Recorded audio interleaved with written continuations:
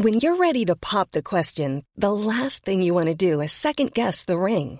At BlueNile.com, you can design a one-of-a-kind ring with the ease and convenience of shopping online. Choose your diamond and setting. When you find the one, you'll get it delivered right to your door. Go to BlueNile.com and use promo code LISTEN to get $50 off your purchase of $500 or more. That's code LISTEN at BlueNile.com for $50 off your purchase. BlueNile.com, code LISTEN. I'm Sandra, and I'm just the professional your small business was looking for. But you didn't hire me because you didn't use LinkedIn Jobs. LinkedIn has professionals you can't find anywhere else, including those who aren't actively looking for a new job, but might be open to the perfect role, like me. In a given month, over 70% of LinkedIn users don't visit other leading job sites. So if you're not looking on LinkedIn, you'll miss out on great candidates like Sandra. Start hiring professionals like a professional. Post your free job on linkedin.com/people today.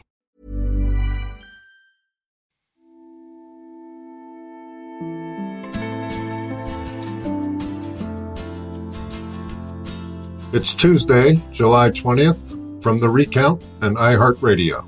This is the News Items Podcast. I'm John Ellis.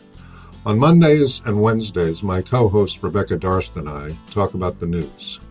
On Tuesdays and Thursdays, we bring you guest interviews. Today, it's an interview on climate change. So far in the summer of 2021, we've seen record-breaking heat, massive floods, enormous wildfires, and severe drought. My guest today is Alice Hill. She's the author of the upcoming book, The Fight for Climate After COVID-19. She started her career as a federal prosecutor, became a judge, and from there, with stops along the way, became a special assistant to President Obama. She was charged with helping develop policy regarding national security and climate change. She currently serves as a senior fellow for climate change policy at the Council on Foreign Relations. Without further ado, here's my interview with Alice Hill.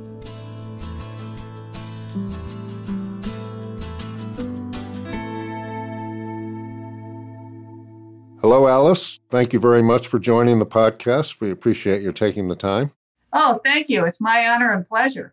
In your book, you say that 2020 was not just the year of the pandemic, it was the year of climate. I wanted to ask you, what was it about 2020 that led you to write that or think that? Well, of course, we had this pandemic racing across the globe, but the planet was also pummeled by a variety of events that are worsened by climate change. And that would include extreme drought. We also saw the highest wind speeds for a typhoon in the Philippines, 195 miles per hour when the typhoon made landfall. We saw 30 named storms. That means it's large storms in the Atlantic basin. So many storms that meteorologists had to turn to the Greek alphabet to name them. Of course, we saw wildfires in Australia that killed approximately 3 billion animals. So devastating wildfires in the American West, over 10 million acres burned, an amount that one meteorologist who watches a lot of this called surreal. And then we saw various impacts of flooding hitting China. It was a big year. It also carried a big price tag, over $210 billion worth of losses, according to one major reinsurance company. One of the things that strikes me, I was reading a column by Wolfgang Munchow in the Eurointelligence newsletter, and he said when it comes to climate change, it's not the averages that you should look at, it's the statistics themselves. You know, it's not the average temperature, it's the temperature that day or that month or that year. Is that the right way to look at it? It's an excellent point. I can think of myself. I lived in Los Angeles for many years. And when I first heard about climate change, of course, I didn't realize that when we talked about 2 degrees, we were talking about 2 degrees Celsius, not Fahrenheit. And also in Los Angeles, what's the difference? 2 degrees more. What does it matter?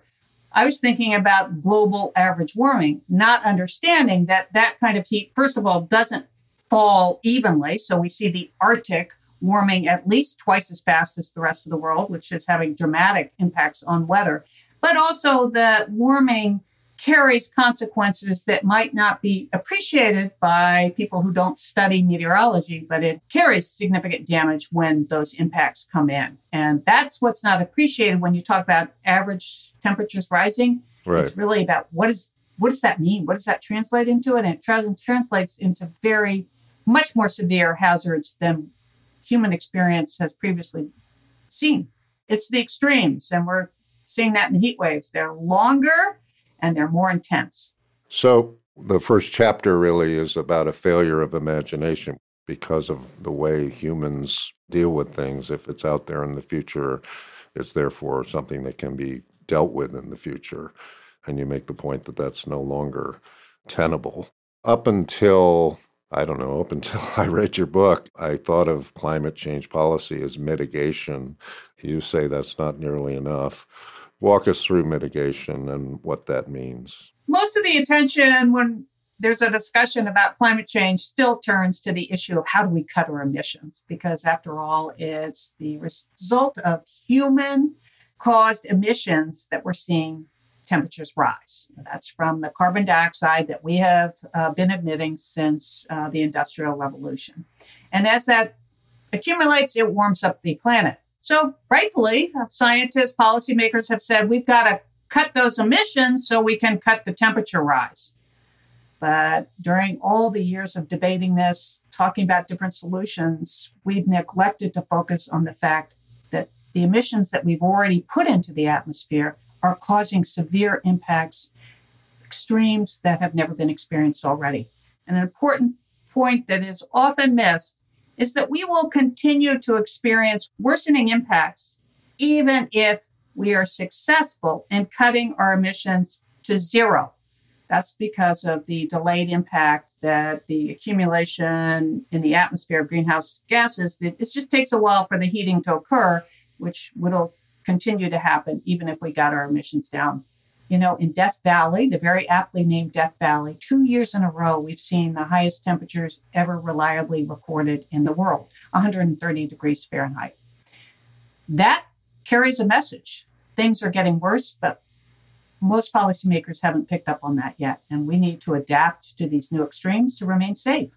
And that's a big theme of your book, obviously, is adaptation. Adaptation means what? It means adjusting to changed conditions. And humans adapt all through history. When water runs low, communities move. When there's an earthquake, communities often decide to build back stronger. So we adapt. The challenge is our adaptations have looked to the past to guide what will make us safe in the future. If you do that with climate change, you're not going to be safe because the future will not resemble the past. You're going to have a longer heat wave. You're going to have deeper droughts, bigger wildfires that carry their own weather, and these huge amounts of precipitation falling all at once. Emergency managers call them rain bombs. And we just haven't built our cities, our towns, our communities to withstand these kinds of events. So we see cascading failures. You saw it in Texas. Extremes of cold hit, and that Texan grid was not prepared, and people died in their beds because they did not have heat. Adaptation is really a subset of resilience. Resilience is the broader concept that a community needs to be able to absorb these impacts, recover from them, and bounce back.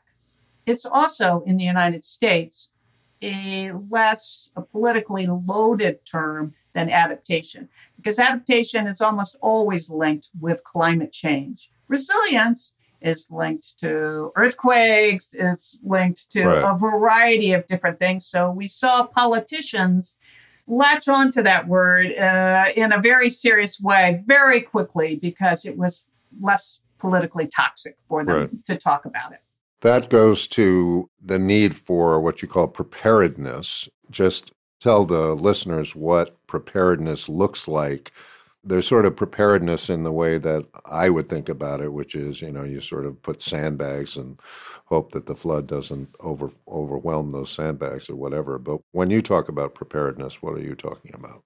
It's largely community preparedness. Look, each of us can make our individual choices to have ourselves be prepared, but these events are so big that none of us can keep ourselves safe from them without taking at least community-wide action. And that could mean a seawall to prevent a storm surge. It could mean saying some areas shouldn't be developed because they're too at risk of being burned. It would be unsafe for people to live there. It could mean just simply raising houses higher so that floodwaters can wash through. And that's been a basic adaptation over time, but now we need to be higher because the storm surge is bigger and we're seeing houses get knocked down. The important thing for everyone to remember as we make these choices, yes, there could be a modest cost involved in raising a house or bolting down the roof so that winds don't blow it off. But for every dollar we spend in reducing risk, we save somewhere between $6 and the last study said $13 in recovery. That is a cost-benefit analysis that we should all take advantage of, because if we invested in reducing risk now, adapting now to these future climate impacts, we'd save ourselves a lot of pain, save lives, a lot of money as well. And following that, I'm sort of perplexed why the insurance complex isn't out front on preparing us all for the impact of climate change. Everybody has insurance. I never get anything from my insurance company about preparing for climate change. Am I wrong about that, or is that something that is perplexing to you as well? Well, initially it was perplexing, but I've spent a lot of time on this issue now. I do chair a working group for the California Department of Insurance looking at climate change and insurance. And all of us have to understand that the model of insurance is that insurance companies write policies on a one-year basis. Mm-hmm. So your home insurance gets renewed every year. Well, if the risks get too high, the insurance company may decide, I don't want to take that risk anymore. And they will tell you, we're not going to renew you. And in fact, that's what's happening right now in California in wildfire-prone areas.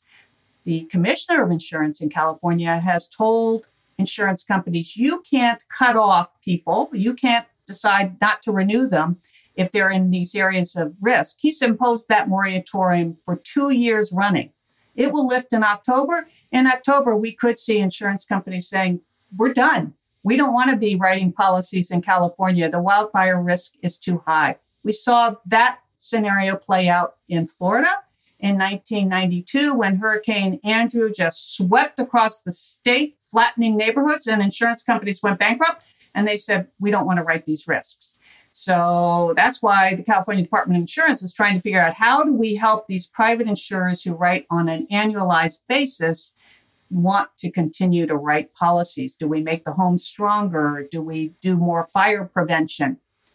And then you have, in addition to your primary insurer, the one that you go and buy your policy for your home, you have reinsurance companies that insure the insurance companies. Right. Now, the reinsurance companies are very concerned about climate change. I can imagine. Because in the long run, business will shrink for them unless these primary insurers, the ones that write the annual policies, figure out how to survive and thrive in a world that's warmer. So in California, let's say the moratorium is lifted in October, and the insurance company says to you, Alice, sorry, but we're not going to renew.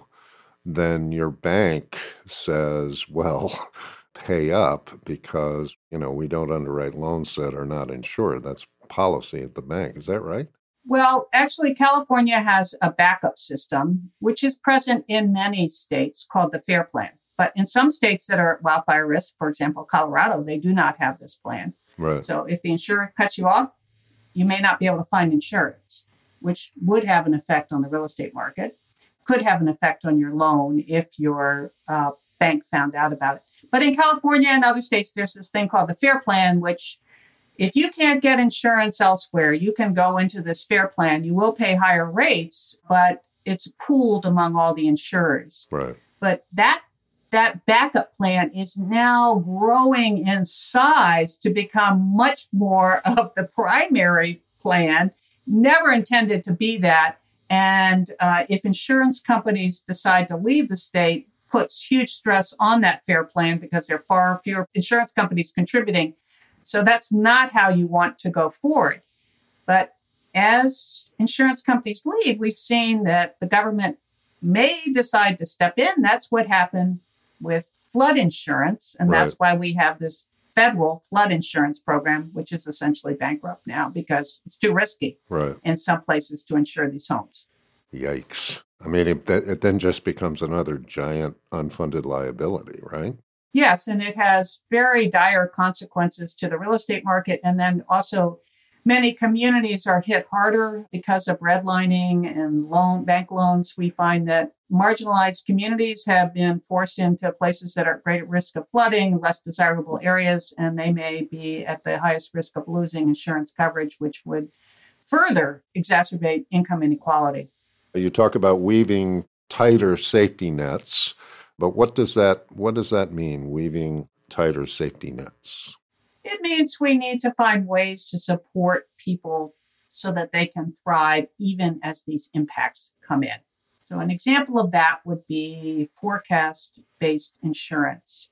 If you hear a forecast that there's going to be a terrible typhoon, this is in the Philippines, they've issued insurance policies that put money into people's bank accounts before the typhoon hits so that they can get the necessary supplies, they can protect their homes so that the damage is less going forward. And we need to expand those types of policies, including here to the United States, where many people lack even $2,000 to evacuate. If you think about evacuation, you've got to pay for a motel, you've got to have transportation, you're going to have extra costs.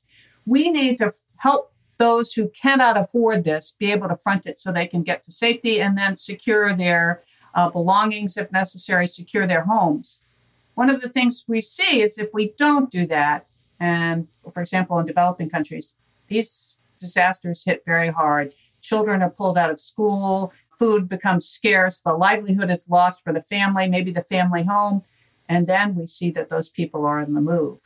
And if you think about Central America, that's pretty much what we're seeing right now, headed to the United States southern border. Right, and sub-Saharan Africa, obviously, as well, right? To Europe, yes. Yeah. And Syria, there was a 1,200-year drought, the worst drought in 1,200 years, which caused many young men to be on the move and caused civil unrest, and 5 million Syrians on the move, which was highly challenging for Europe. But that's just a fraction of the numbers of people that will be on the move, it's believed, as a result of climate change. All right, let's take a short break. We'll be right back to talk climate change with Alice Hill.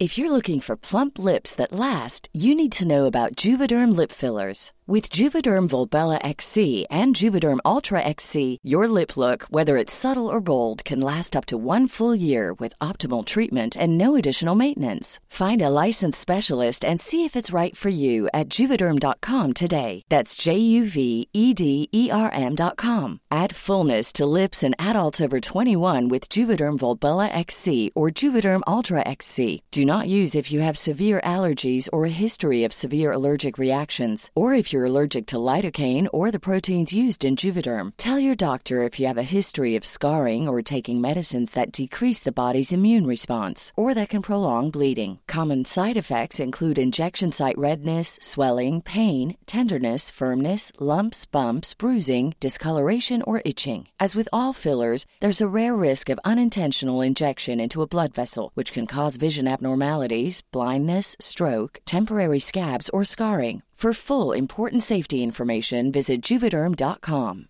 I'm Sandra, and I'm just the professional your small business was looking for. But you didn't hire me because you didn't use LinkedIn Jobs. LinkedIn has professionals you can't find anywhere else, including those who aren't actively looking for a new job, but might be open to the perfect role, like me.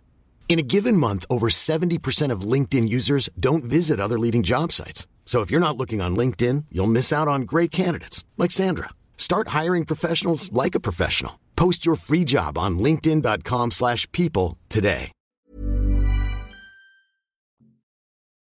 Welcome back to News Items.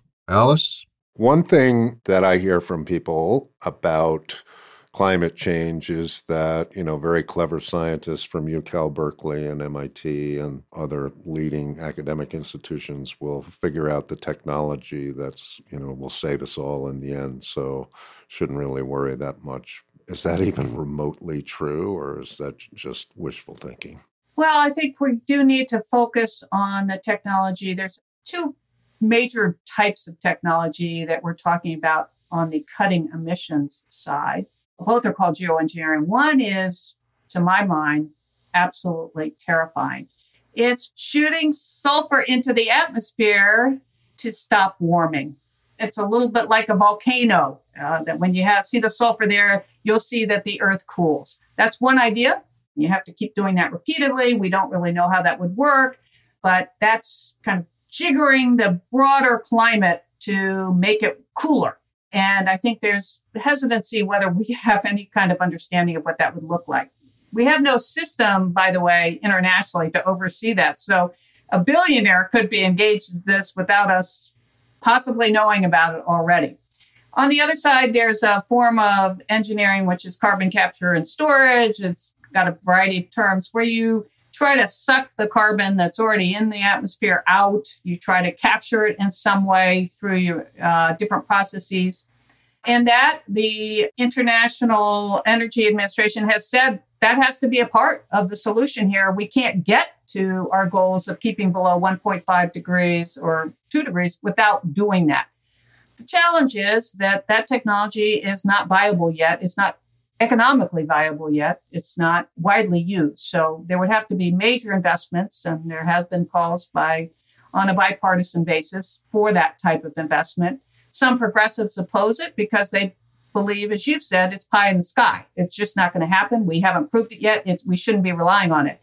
But it certainly would assist in these challenges if we were able to be successful in it. And what about nuclear as far as energy needs go? I believe that in the short term, nuclear does need to be a part of this.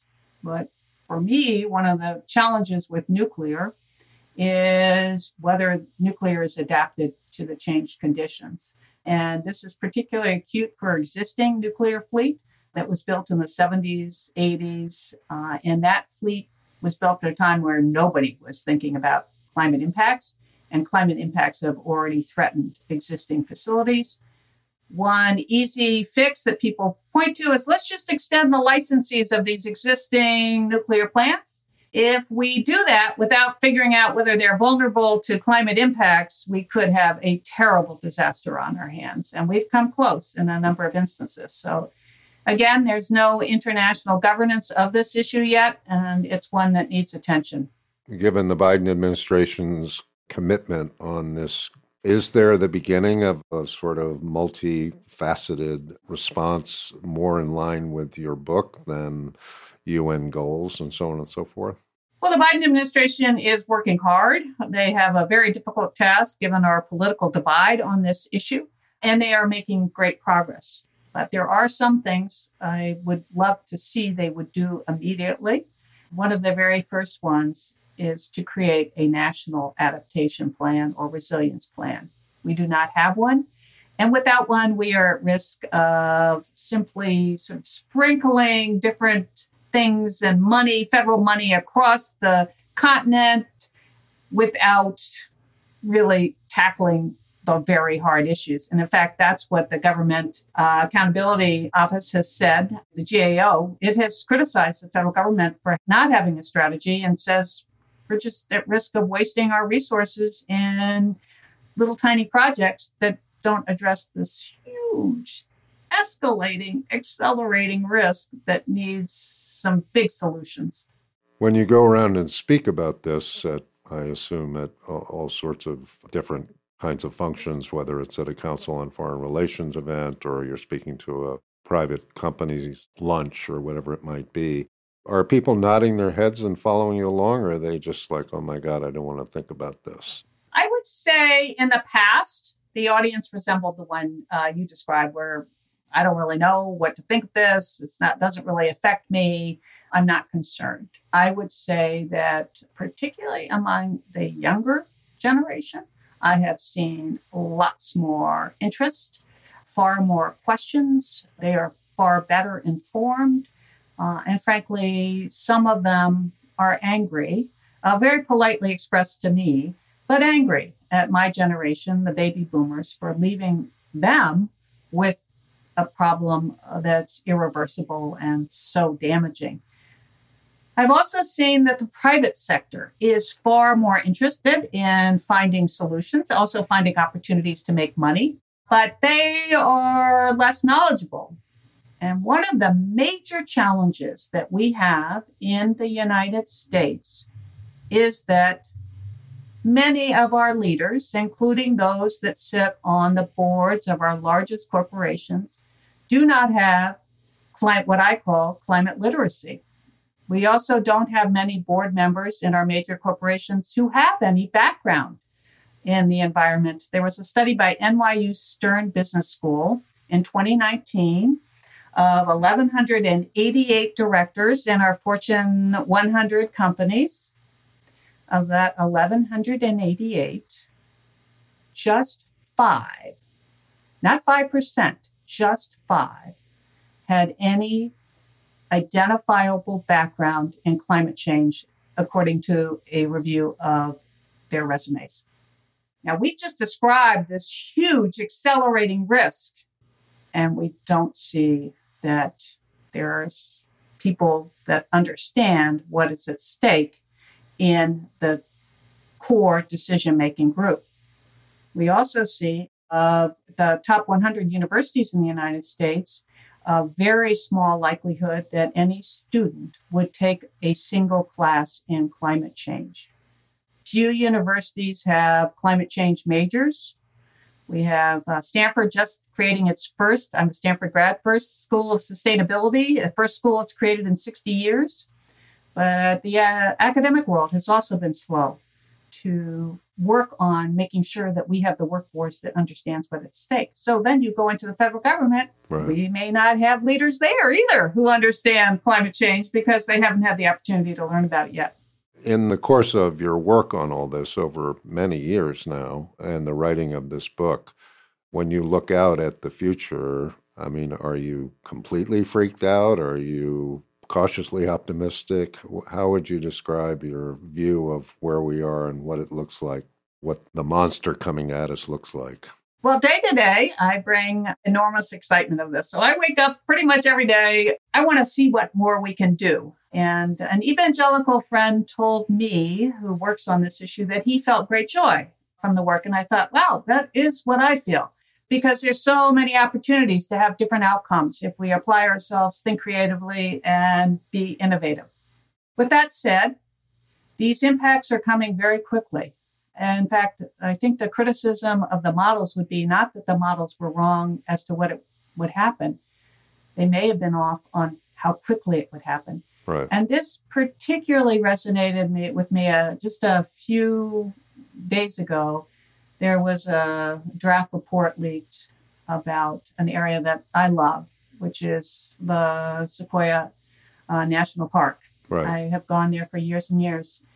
And the Park Service believes that one fire in 2020 killed 10% of the nation's sequoia trees. Wow. Sequoias are fire adapted.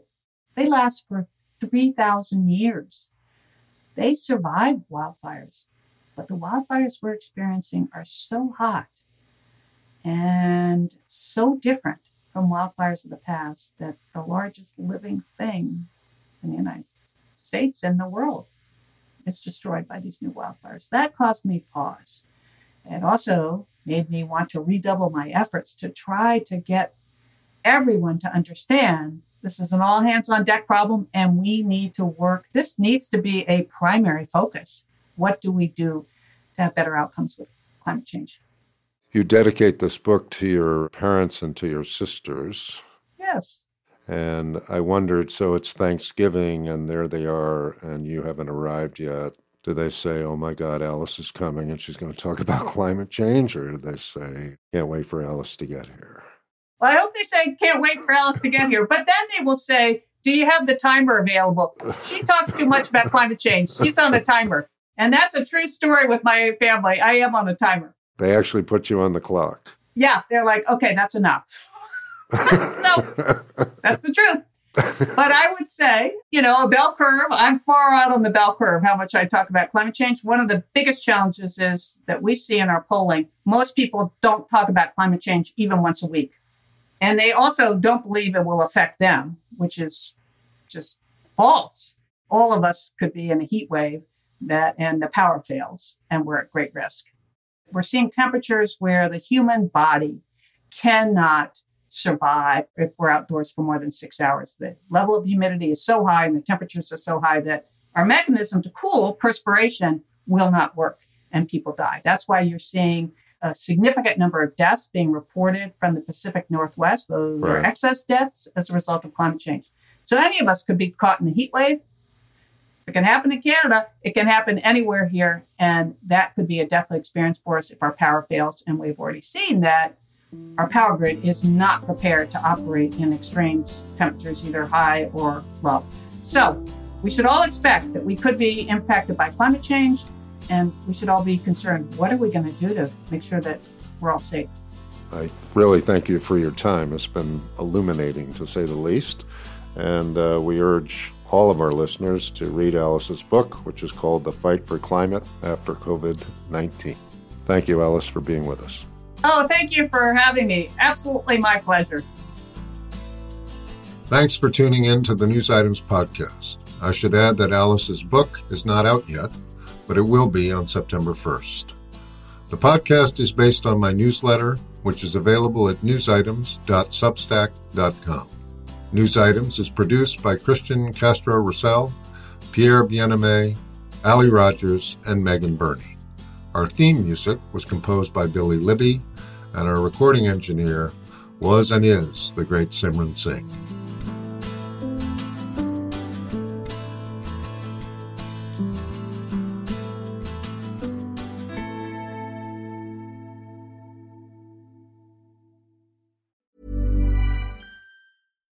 Here's a cool fact. A crocodile can't stick out its tongue. Another cool fact, you can get short-term health insurance for a month or just under a year in some states. United Healthcare short-term insurance plans are designed for people who are between jobs, coming off their parents' plan, or turning a side hustle into a full-time gig. Underwritten by Golden Rule Insurance Company, they offer flexible, budget-friendly coverage with access to a nationwide network of doctors and hospitals. Get more cool facts about United Healthcare short-term plans at uh1.com. Hey, it's Paige DeSorbo from Giggly Squad. High quality fashion without the price tag. Say hello to Quince. I'm snagging high-end essentials like cozy cashmere sweaters, sleek leather jackets, fine jewelry, and so much more. With Quince being 50 to 80% less than similar brands. And they partner with factories that prioritize safe, ethical, and responsible manufacturing. I love that. Luxury quality within reach. Go to quince.com/style to get free shipping and 365-day returns on your next order. Quince.com/style.